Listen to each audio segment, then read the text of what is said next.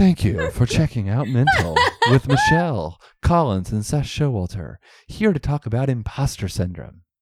I'm just going to do like, good morning, Vietnam. Do it. I don't care. No. Okay. You're listening to the Fade to Gray Network. Nothing's going your way. You've had a bad day. It's good to keep it simple. Michelle and Seth say take a deep breath from fade to gray. It's mental.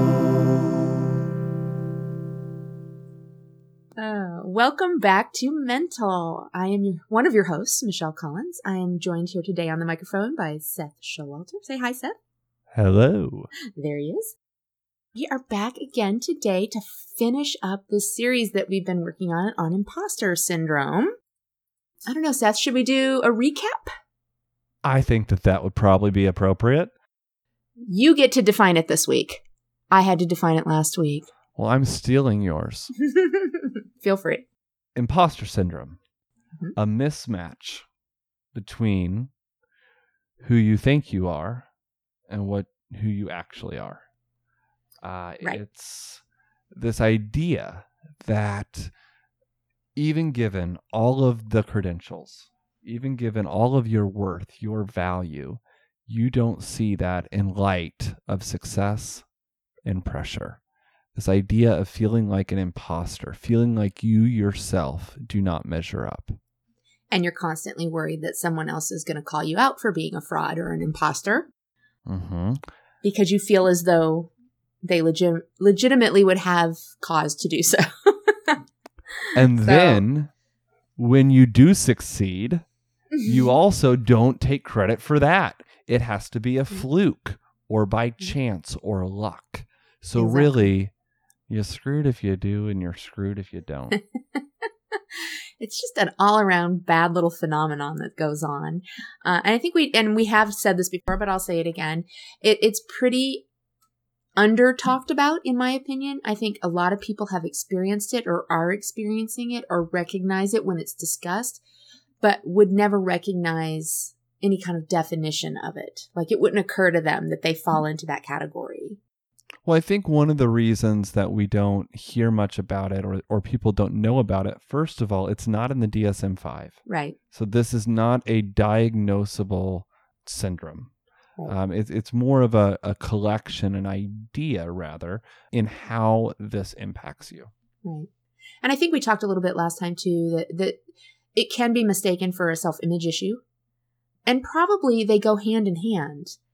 We have a tendency to see our accomplishments as not as important as maybe they really are. And certainly if we are then castigating ourselves and, well, I'm not good at this and I'm not good at that, but I've achieved here, it's just one step further to say I must be an imposter. So I think they kind of go hand in hand. But I think it, like you said, it's something that we should say it's not diagnosable. So that's something I think people worry about. Like they don't want to cop to anything that's like a mental health issue because they're worried about being diagnosed with a mental health issue. When in reality, most of us probably have at least one or two mental health issues on any given day. And there shouldn't be a stigma associated with that. Unfortunately, there is. There shouldn't. But it's interesting because this is not a diagnosis. So you can't even be diagnosed with this. You can't go into a psychiatrist's office or a counselor's office and say, hey, I would like a diagnosis of imposter syndrome, please. They can't give it to you. Not in official capacity. Right. But rest assured, so don't fear if you have imposter syndrome that you're going to be diagnosed. So you're going to be put in a book somewhere that someone's going to track you down or prescribe certain medications because you have this diagnosis. Some medications might be helpful, but they're not going to give you medication based upon this. This is essentially just a term by which we can better understand how low self-esteem, because low self-esteem and imposter syndrome are two different things. Yes. But they're also the same. So looking at that tie between them, because I think that if you have low self-esteem, it's probable that you may also have this way of viewing yourself as that you are not valuable, or that you are not good enough, right. or that no matter what you do, you're not going to succeed. Kind of looking at living in this place of comparison at all times. Yeah. I think another point of differentiation there between the two is probably that typically if you're only, and I don't mean to diminish this at all by saying if you're only, but if you're only dealing with a self-image issue, typically you probably haven't stepped out to do much in the form of achievement because you didn't feel like you were capable. Whereas imposter syndrome kind of bridges that gap and says, well, I have all of these achievements or certifications or degrees or accolades or whatever the case may be. I just don't deserve them. So there is a differentiation there. But I do think that they are typically connected on some level. So I think we kind of have to evaluate that. I know that for myself, as I had told you before, and I've shared here, that when I came across this and started, reading about what it was, I realized very quickly, this is me. But I do know that I have had a really poor self-image my entire life. So that poor self-image in my case actually spurred me towards trying to achieve to prove that I was good enough. And then once having reached those achievements, dismissing them as unimportant, which seems like around and round we go. It gets everybody. It doesn't matter where you are on the spectrum in regards to success or socioeconomic status or achievement. Low self-esteem can impact everyone. And this is really how it displays with people who have seen, I don't even want to say success, who have seen achievement, right? Who have accomplished things, but then don't feel like those accomplishments really matter or that they're valuable. Well, then we also talked about the idea that those kind of show up in 4 different ways. The 4 Ps, if you will, of our P psychology. So we talked about that. We talked about the idea of paralysis, being unable to actually move forward in doing anything because you're so overanalyzing everything that you do as to its viability or importance. And of course, that leads into a discussion on perfectionism. Because you're overanalyzing everything. So by nature, you're going to want to do everything correct and beat yourself up when you do things wrong. And because of that, it kind of drives this sense of perfectionism, which, as you were about to say, and I rudely interrupted, I think we both deal with. We did. We both discussed that. It's part of both of our makeup. And that happens for a lot of different reasons, but certainly it further exacerbates this issue because we're constantly trying to live up to some impossible standard. And then, as you pointed out, even if we do hit that standard from time to time, we attribute it to luck or something outside of ourselves. It couldn't just be that we were good enough. It's outside of us. If we look at that perfectionism, this need to do everything right, we also, in essence, self-sabotage ourselves and then also procrastinate. So we're in this state of we have to do everything right, but you know what? We're doing everything right. So let's give ourselves a break. And by giving ourselves a break, we procrastinate and then put ourselves into an even more difficult situation. Which often leads into that final one, that people-pleasing, because both perfectionism and procrastination are a killer when you're trying to people-please. Well, I would say primarily procrastination. As a pro-level procrastinator, I can say that I am often devastated by the fact that I may have let somebody else down. And so I struggle with that part of the process, even though it's not something I'm actually able to control sometimes. We talked about that, the idea that I know I'm procrastinating and I can't make myself stop. But then I'm constantly worried on the other side of what people are going to think. Those people that are waiting on me for something or counting on me for something, what are they going to think about me?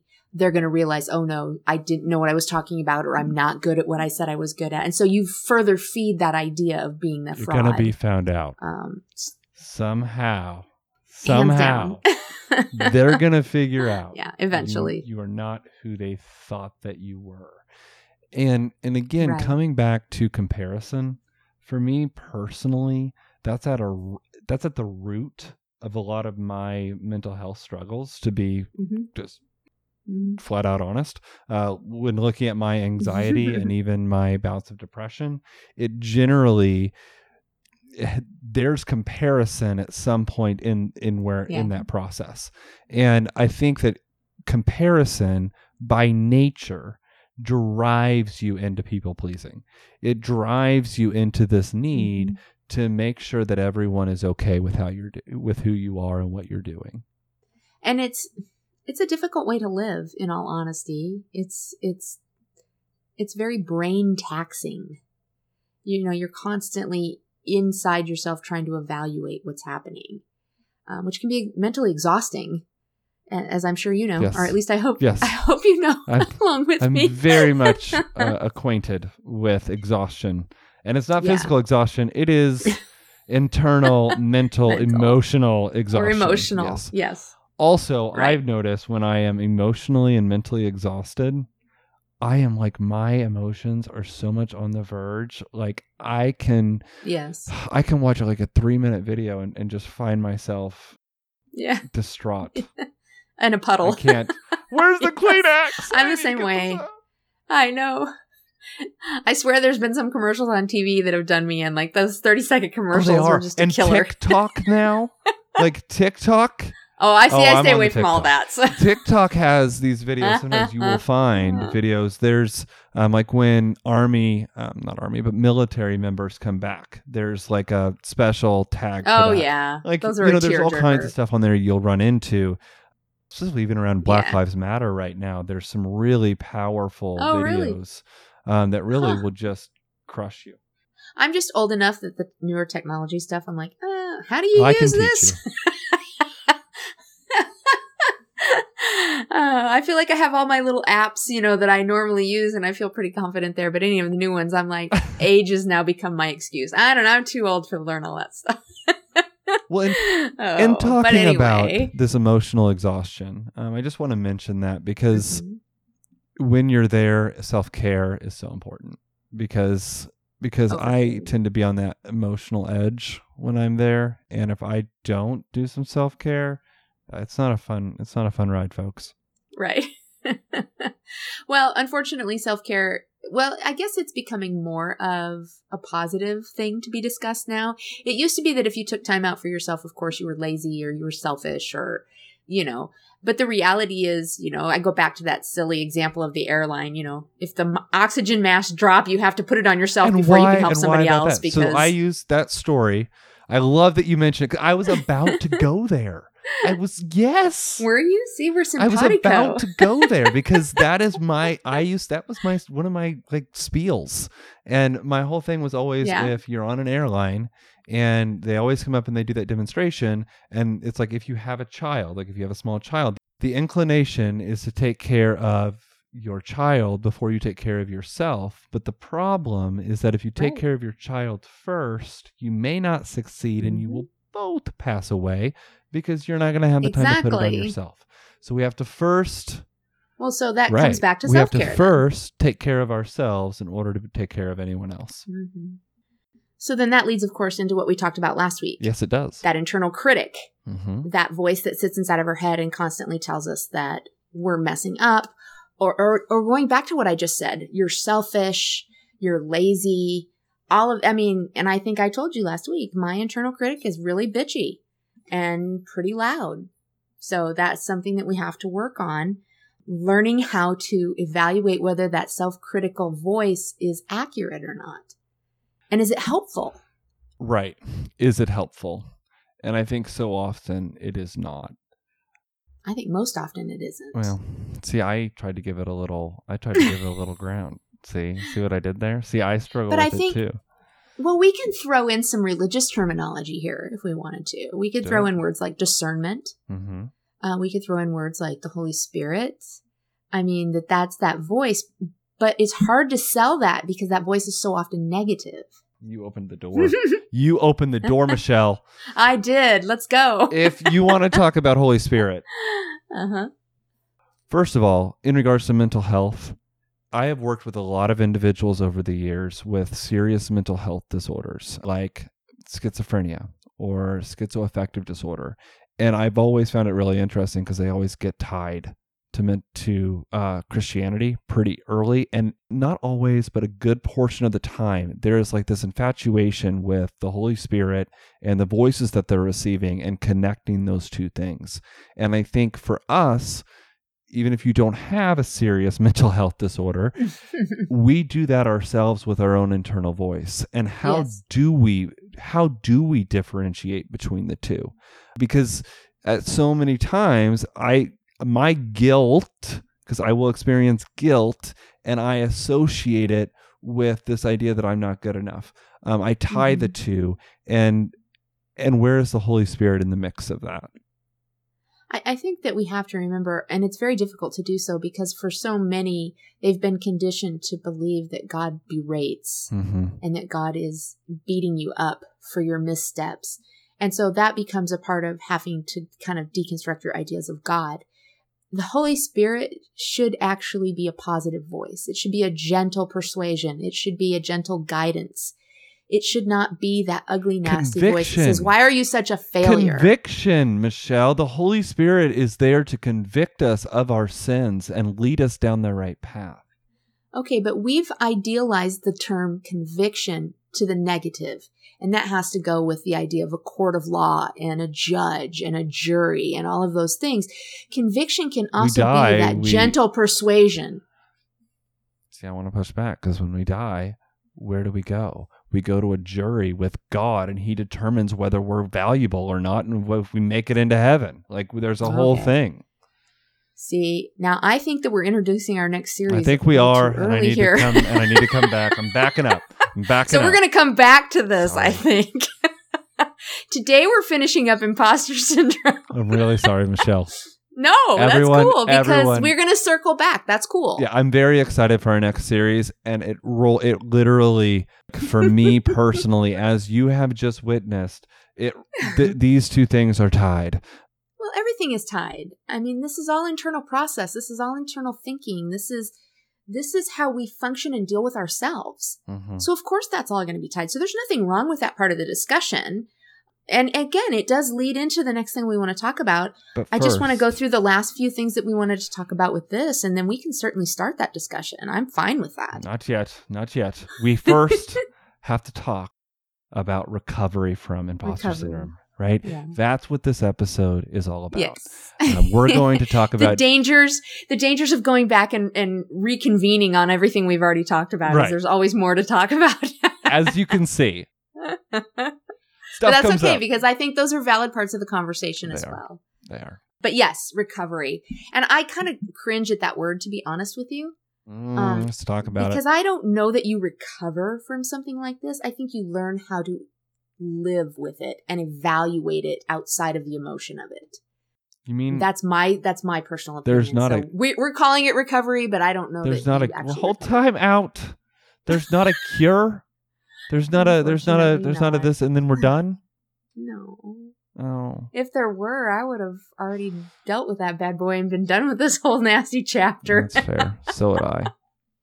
If I didn't procrastinate, to the point that I never did it. And if I wasn't paralyzed by how I felt about everything. See, we could sit here and circle back forever and ever and ever. Everyone, we could just talk about this all day. Sure. But let's break down in talking about recovery. Now, so we're not saying that you're going to recover and that you are just going to magically be better, but that this is a gradual process. And really, we're looking at a process of self-acceptance and really coming to this understanding of being okay with who you are. Well, I think we have to go back to the idea that imposter syndrome is basically triggered by our fear of being judged by others the way that we judge ourselves. And so there's this, so the key word there being judge. And I think that becomes very much the center of the conversation as it pertains to recovering from this, if we're going to use recover as our terminology. Because we have to say, well, we have to differentiate between judging and evaluating. Judging, of course, is emotionally charged. It brings up the ideas of a courtroom and a judge and a jury and some kind of conviction and some kind of wrongdoing. Key. Yes. Key there. I mean, judge. Yeah. Yeah. All of those things. But now here's something that I heard one time, and this just popped into my head, but Why is it that we automatically correlate the word judgment with something negative? Why do you think that is? Because if you stop and consider, if you were in a court of law, sometimes your judgment is not guilty. Yes, it often is. But we automatically correlate to the negative. Well, because you're under evaluation. I was going to say you're under evaluation. You're under judgment. There's this waiting. Judged. There's a judge and there's a jury, and the verdict is out. But it can go either way, but it's that fear of that it's going to be you are guilty. Right. But up until the verdict is given, you're not under judgment, you're being evaluated. And the evidence is being evaluated. That is scary. The circumstances are being evaluated. It's only after the decision is made that you receive a judgment, and that judgment is not necessarily negative. But as it pertains to this conversation, typically we are judging ourselves to the negative, almost always. And as you said, a lot of that times goes along with being compared to something. Right. So we have to kind of step outside that situation and say, okay, let's talk about the difference between judging and evaluating. And I think I kind of opened that up. Evaluating means that we've stepped outside of the process and we are looking at it from all angles and trying to understand it. Judging means that we're coming to a conclusion. And you and I have had this discussion before because it also seems to correlate with the conversation on shame versus guilt. And of course, Brene Brown is very big on discussing the differences between shame and guilt. So tell me what the differences are based on your understanding. Guilt says I have done something wrong. Right. Shame says I myself am wrong. Right. And that kind of comes back to the difference between judging and evaluation. Evaluation is about looking at behavior. Judging is about identity. It creates an I am statement, just like shame does. Mm-hmm. And both of those are negatively correlated with our self-image. We tend to suffer in our self-image because of those things. Right. So I think that we have to really look at that. And again, going back to the ideas of right and wrong. Again, I hate to say that's subjective, but on some level it is subjective because your ideas of right and wrong will differ from mine. And so I can feel a certain way about myself and say, well, I'm wrong to feel that way. And you would look at it and say, I don't see that. Because we have a different understanding of those terms. And different experiences and different backgrounds. Absolutely. Yes. Right. So all of those things actually play a part in how we're doing this. We have to learn to stop judging and learn to start evaluating. It doesn't mean that we're not going to come to the conclusion that, yeah, I could have done better. But what it means is that we're going to take the emotion out of it and we're going to evaluate it on its merit rather than on how we feel about something. And again, going back to the ideas of imposter syndrome, much of that is about how we feel. Right. So if we're going to recover from that idea, we have to get past that idea of needing to feel something and just say, let's look at the facts and decide what the facts say. Right. Because so often our feelings are so subjective and feelings can change and feelings can be wrong frequently. Now, granted, your feelings are valid. They're unique to you, right? All of that, but it isn't always based in reality. At least I can testify to that. Right. I think even in our last episode, I cracked a joke about how I wrote a date wrong. My feeling was, this is the end of the world. Actuality was, nobody cares. So exactly. There's definitely a difference. And I really liked, you mentioned this about in regards to judgment versus evaluation, that judgment is kind of an end all, right. Meaning like there's a set judgment and then you face the consequences. Whereas evaluation is an ongoing process. It's not like there's an end. We should always be evaluating ourselves and evaluating our actions and our behaviors and our thoughts and our feelings. Like that's something that we should continue to do every day. Exactly. It's continual. Whereas this judgment comes with this fear that you are going to be a failure. And it speaks in definite terms where it's like in stone. And that's so defeating. to your own success and really to your own self-image. If we want to get back to self-image stuff, like it really defeats you. Yes. And that's why it's so damaging. But again, it's so very real for each of us. That's, I mean, again, if we're going to go back to Christian ideology, I mean, Jesus even said, judge not lest ye be judged. Be careful, Michelle. Well, we do it all the time. And again, we have to differentiate, or actually we have to go back to the original definition of the word deconstruction and say, this is about unity of text and what is the definition of judging that we're using, because we may understand it from two different perspectives. That would cause, some issues in the discussion. And I've had those occurrences before when I'll say something, we're not supposed to judge other people. Well, of course we are. We have to judge everything. What they're actually saying is we have to evaluate everything. But as you said, judgment seems to issue a final verdict. So they're using the word judge from a perspective of evaluating, and I'm using judge from a verdict standpoint. A way of saying it. We're not speaking on the same level, but we're talking around the same idea. Right. So to speak. But it means it's a valid conversation. Very different things. Yes, it does. Internally. So if we're going to recover, and again, using that term loosely, if we're going to recover from imposter syndrome, we have to step back from the judgment aspect and start evaluating. And so that means a lot more observing rather than coming to a conclusion. We have to take some time and see what the perspective is, what the circumstances are, and where we fit into that, so that we can come to a good conclusion as opposed to a snap judgment, which of course we're always on the negative end of. Right. And that's where I'm headed. So that's where there is a sense being hard on myself. Like it's almost like an addiction. To where I'm so used to doing it.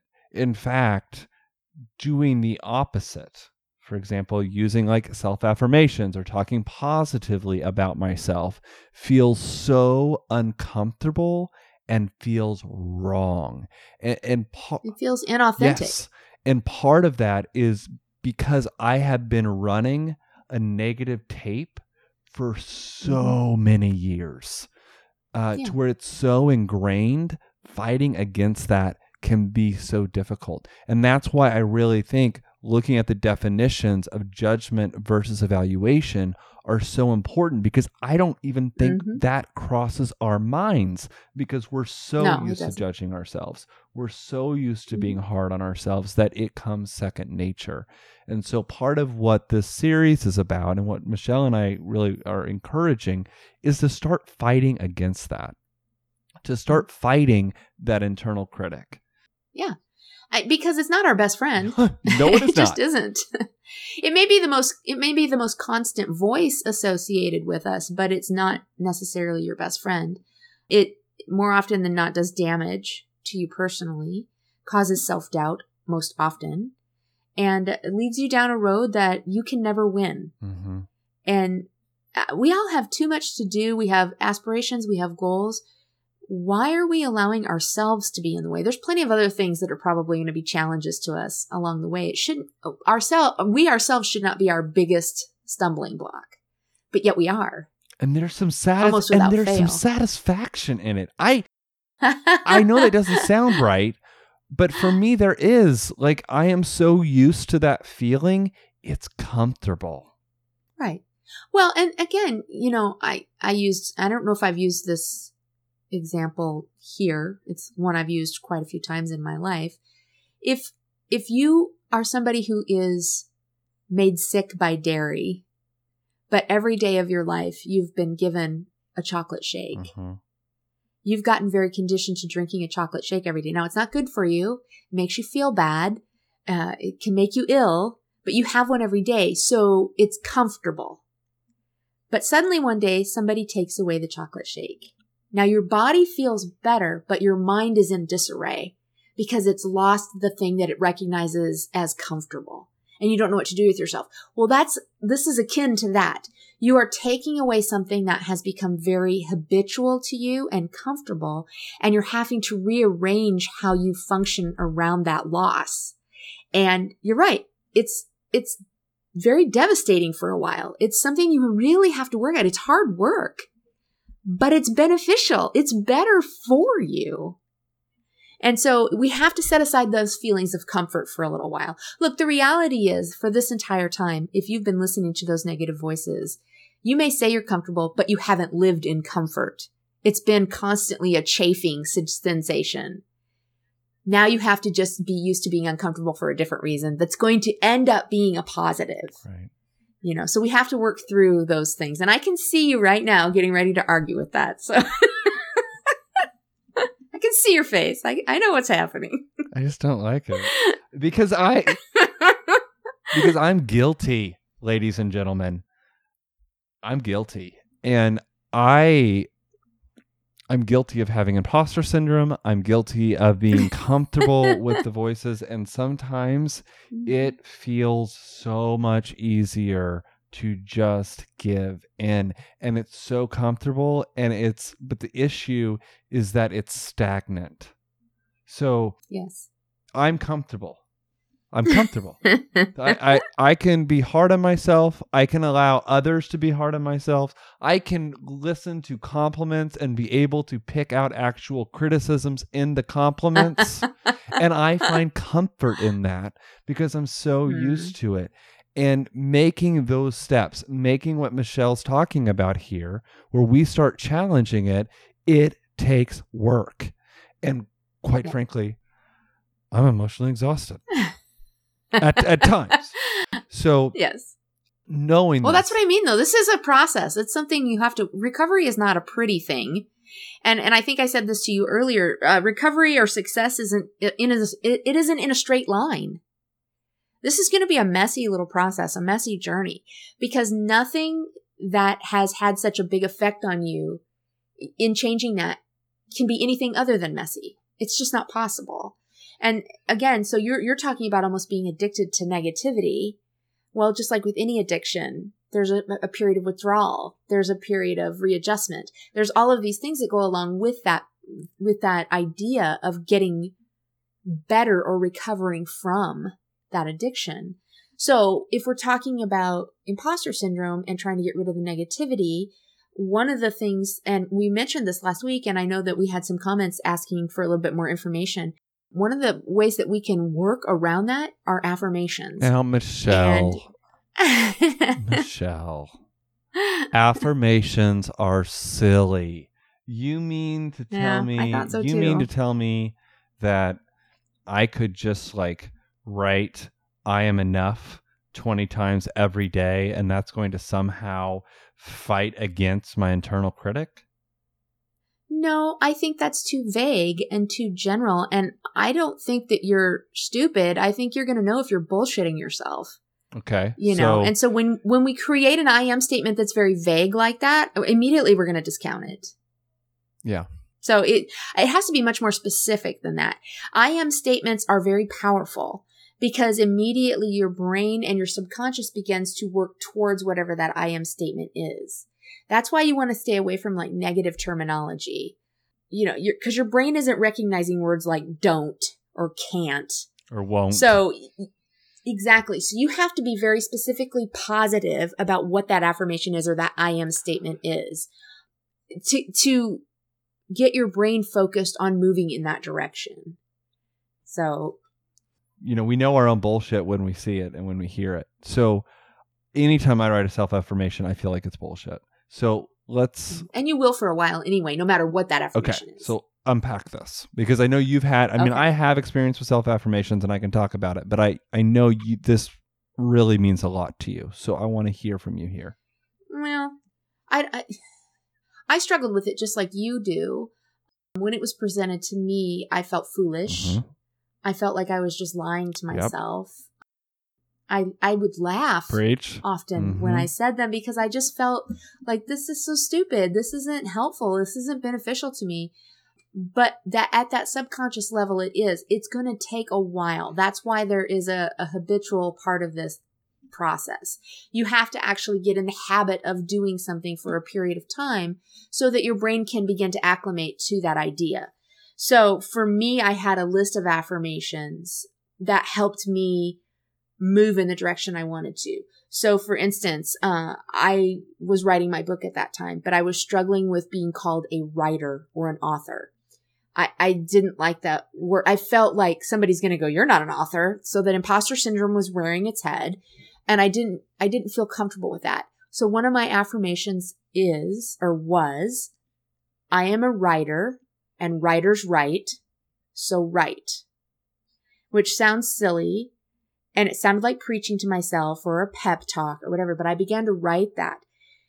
As silly as it felt for the first few weeks, it was not very long after that I had been in a period of not being able to write. It was almost writer's block.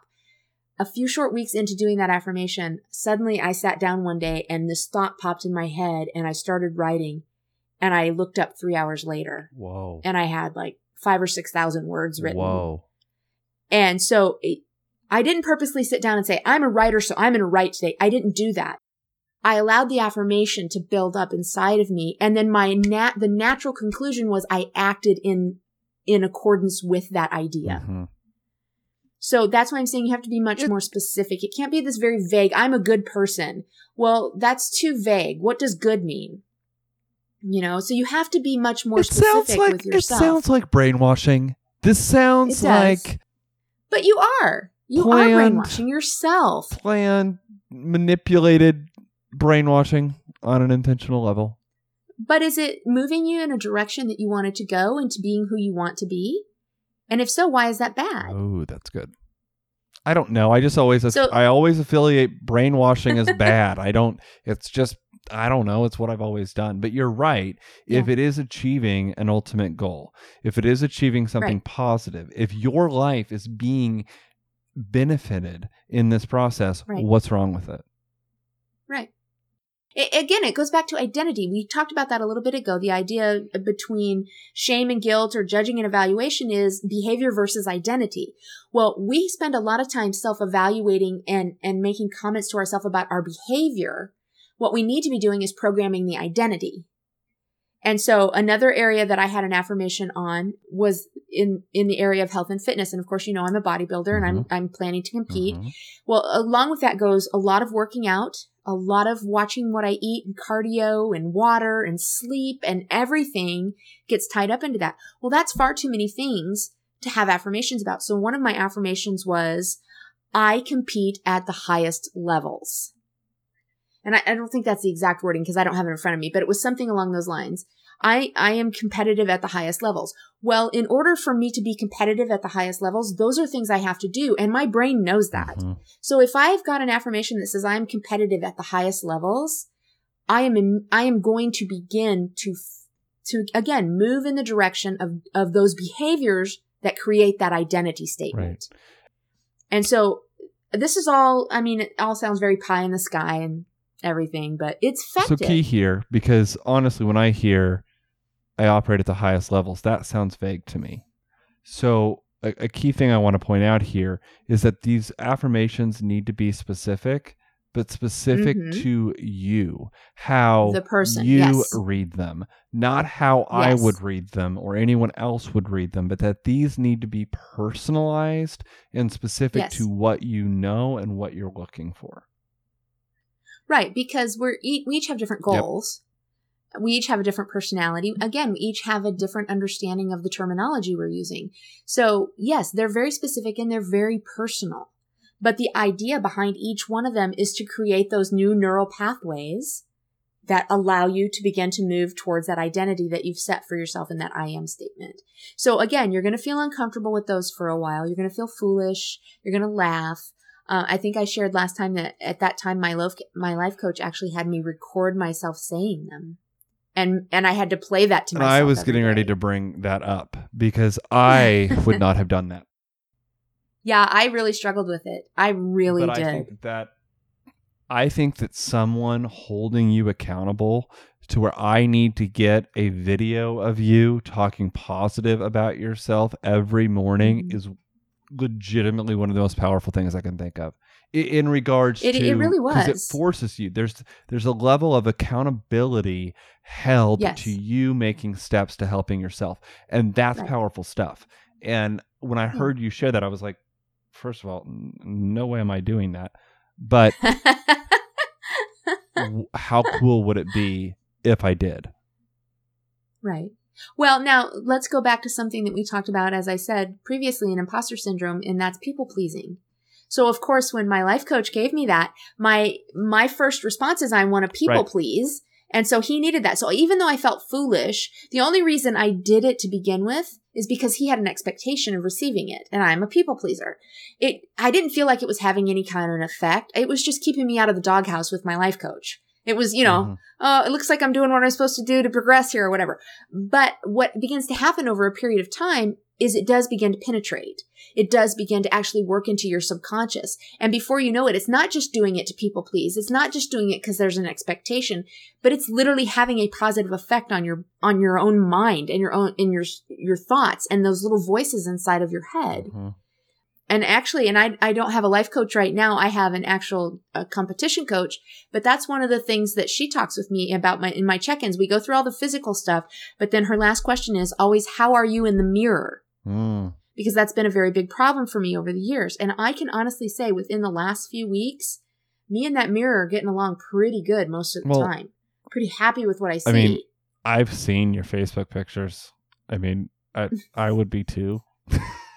Oh, no, I will pick those apart like you can't believe, because all I see in them is the negative. So I'm having to force myself to look for the positives and to trust the feedback that's coming to me from somebody that I have given that right to, my coach telling me, no, here's what I see. And so and she will downright get angry with me if I start saying anything negative. And she'll say, I want you to listen to me. You've trusted me. You've turned over your care to me. I know what I'm talking about. Here's what I see. I need you to see it as well. And that's starting to work. But again, that goes back to affirmations. Now, she wants affirmations from me too. I have to come up with some new ones because we talked about this not too long ago. And she's like, I think that's a really good idea. We need you to go back to affirmations for a while. Well, so it clearly had an impact. Because I mean, it did. Worked. And then I kind of let it slide. You kind of get out of the habit after a while. And that's unfortunate. We want to make sure that we're forgiving ourselves when we mess up, but also pushing ourselves to that greater, to that goal. Right. And clearly this has had an impact on you and that it's worked for you. Yeah. And may I just say that not everything works for everyone, right? There's certain. No, it doesn't. It's not saying that affirmations are going to work for everyone, but it is something that I think is worth trying, especially as we look at what this impact can actually be. Yeah. I think, and there's different, there's different practices you can do. As I mentioned, we did the videoing. You may not be comfortable doing that. Maybe that's something you need to step into to learn to be comfortable, or maybe it's just not something for you. But you can write them so many times a day. And actually for a period of time, my life coach had me writing them 3 times each with my left hand and my right hand. Wow. Because it forces your brain to function differently. Mm-hmm. And it forces you to concentrate. And then he would have me deep breathe in and say the affirmation to myself and then breathe out. And I would have to do that. And I thought that was silly too. But I actually found that it brought a sense of calm. Yeah. So these are just different strategies that you can use around the ideas of affirmation to help work on that whole idea of imposter syndrome, to get out of that mindset. To stop judging yourself and actually recognize and take value of the things that you have, that you are, and that you have achieved. And I think one of the other things that you can do, and I think that this has been something that's been a known thing for a long time for a lot of people. I mean, the Bible even tells us this, to be thankful for all things. Gratitude. So gratitude is a huge thing.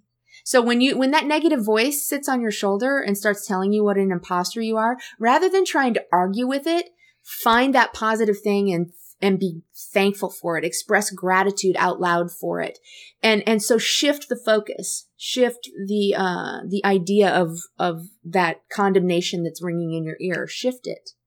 Because what you're saying is, okay, I recognize that, but I'm going to be thankful for this instead. So you're not shutting it down and not giving it a voice, but you are jumping to something that you can be grateful for. So, gratitude and then forgiveness. And I think you had mentioned that earlier, the idea that we have to forgive ourselves. We have to be merciful to ourselves, which is difficult. So one of the first ways that you start learning how to give yourself a little grace and mercy is to offer it to other people so you get in the habit. So finding that forgiveness for somebody else creates a habit that then you are able to give to yourself. That's I know. But that's what recovery is about. It's about work. Jesus said, forgive your brother 70 times 7 or something like that. Yeah. So he didn't know my brother. Yeah, exactly. But, He doesn't know mine either. But forgiveness and gratitude, I think, are so key in all of this. Yes. Because in life in general. Right. I mean, I think that even having gratitude practices is something positive to do, regardless of imposter syndrome. Recognizing how you got to where you are, looking and showing thankfulness for the people that have helped you along this journey. Because yes, you are comparing yourself, and yes, you are procrastinating while also trying to be perfect and please everyone. But like, give yourself some grace, learn to forgive yourself and really put in place a sense of thankfulness for the people that have come along the way. I actually think those are probably the most important things if we're talking about recovering from imposter syndrome, that those are the most helpful in how they function. Why do you think that is? Because they're almost universal. Like I said, they apply to everything, not just to this, but they become a practice in your life. And as they're a practice in your life, they're much more accessible to you at a habitual level when you start working on recovering from being an imposter or from this syndrome of thinking you're an imposter.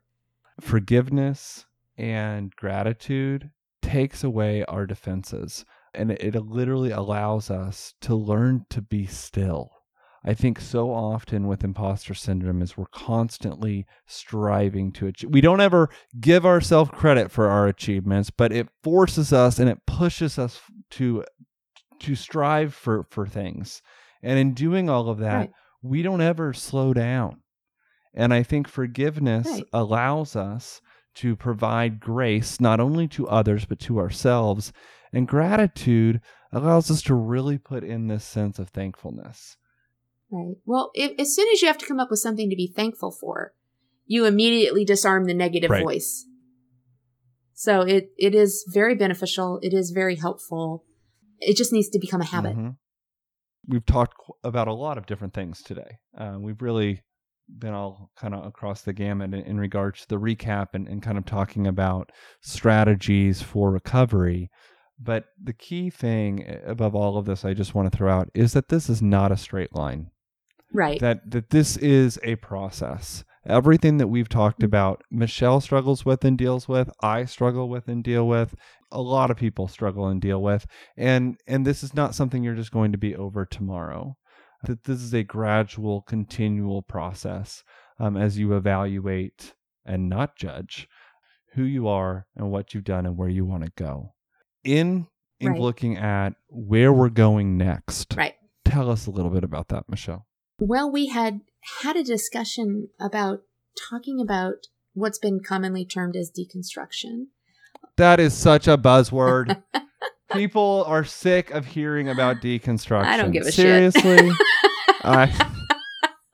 Too bad. I think it's still very much a topic for discussion because it happens in waves. It's not as though everybody started at the same time. We've all finished deconstruction and we're just sitting around talking about it because we have nothing better. It's something that people continue to struggle with and to work through. So I don't think it can be a discussion that's over. I think we have to look at it from different perspectives possibly, but certainly it's not just done for at this point. Maybe there'll be a time when that's true. But again, it depends on what we're talking about. If we're talking about religious deconstruction, then at some point, maybe we're going to be done deconstructing what we believe religiously. But deconstruction in its entirety is about evaluating our lives. Big picture, it has nothing to do with religion. No. Well, now, if we're going to get really technical, the word deconstruction actually has an original meaning or definition. It's about the unity of text. It's about lining up the terms that we use and agreeing on the definitions of those terms prior to having a conversation. It became commonly known around the idea of evaluating our religious beliefs and changing our mind about them. So that's what it's become commonly known for. But there is two different ways to look at that.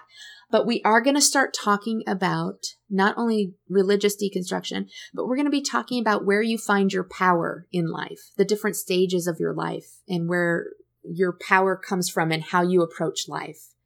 And so that's going to be a really interesting conversation that's more psychological in nature. And then we'll move into the ideas of deconstructing that, using those stages of power to deconstruct our religious idealism. So I am very excited. I will just note, though, that Michelle keeps having me buy more books. So I bought a book, I read it, I was ready, and then we're like, you know what? We're going to put that at this next series. So I'm reading currently the series for September. But I should get the book for August here, hopefully on Saturday. Well, so I'm a book person. You know that I have a podcast all of its own that deals around specifically about Bookish. books. Yeah, Bookish, The Canon Continues, and that's specifically about books. Shout out. So I'm always about reading the next thing. And not to brag, but I read anywhere from 150 to 200 books a year. So it's a big part of my life. It's not a big deal to you, but it is a big deal to me. But I am thrilled about this, and I am so excited for what's coming next. All right. Well, I'm looking forward to it.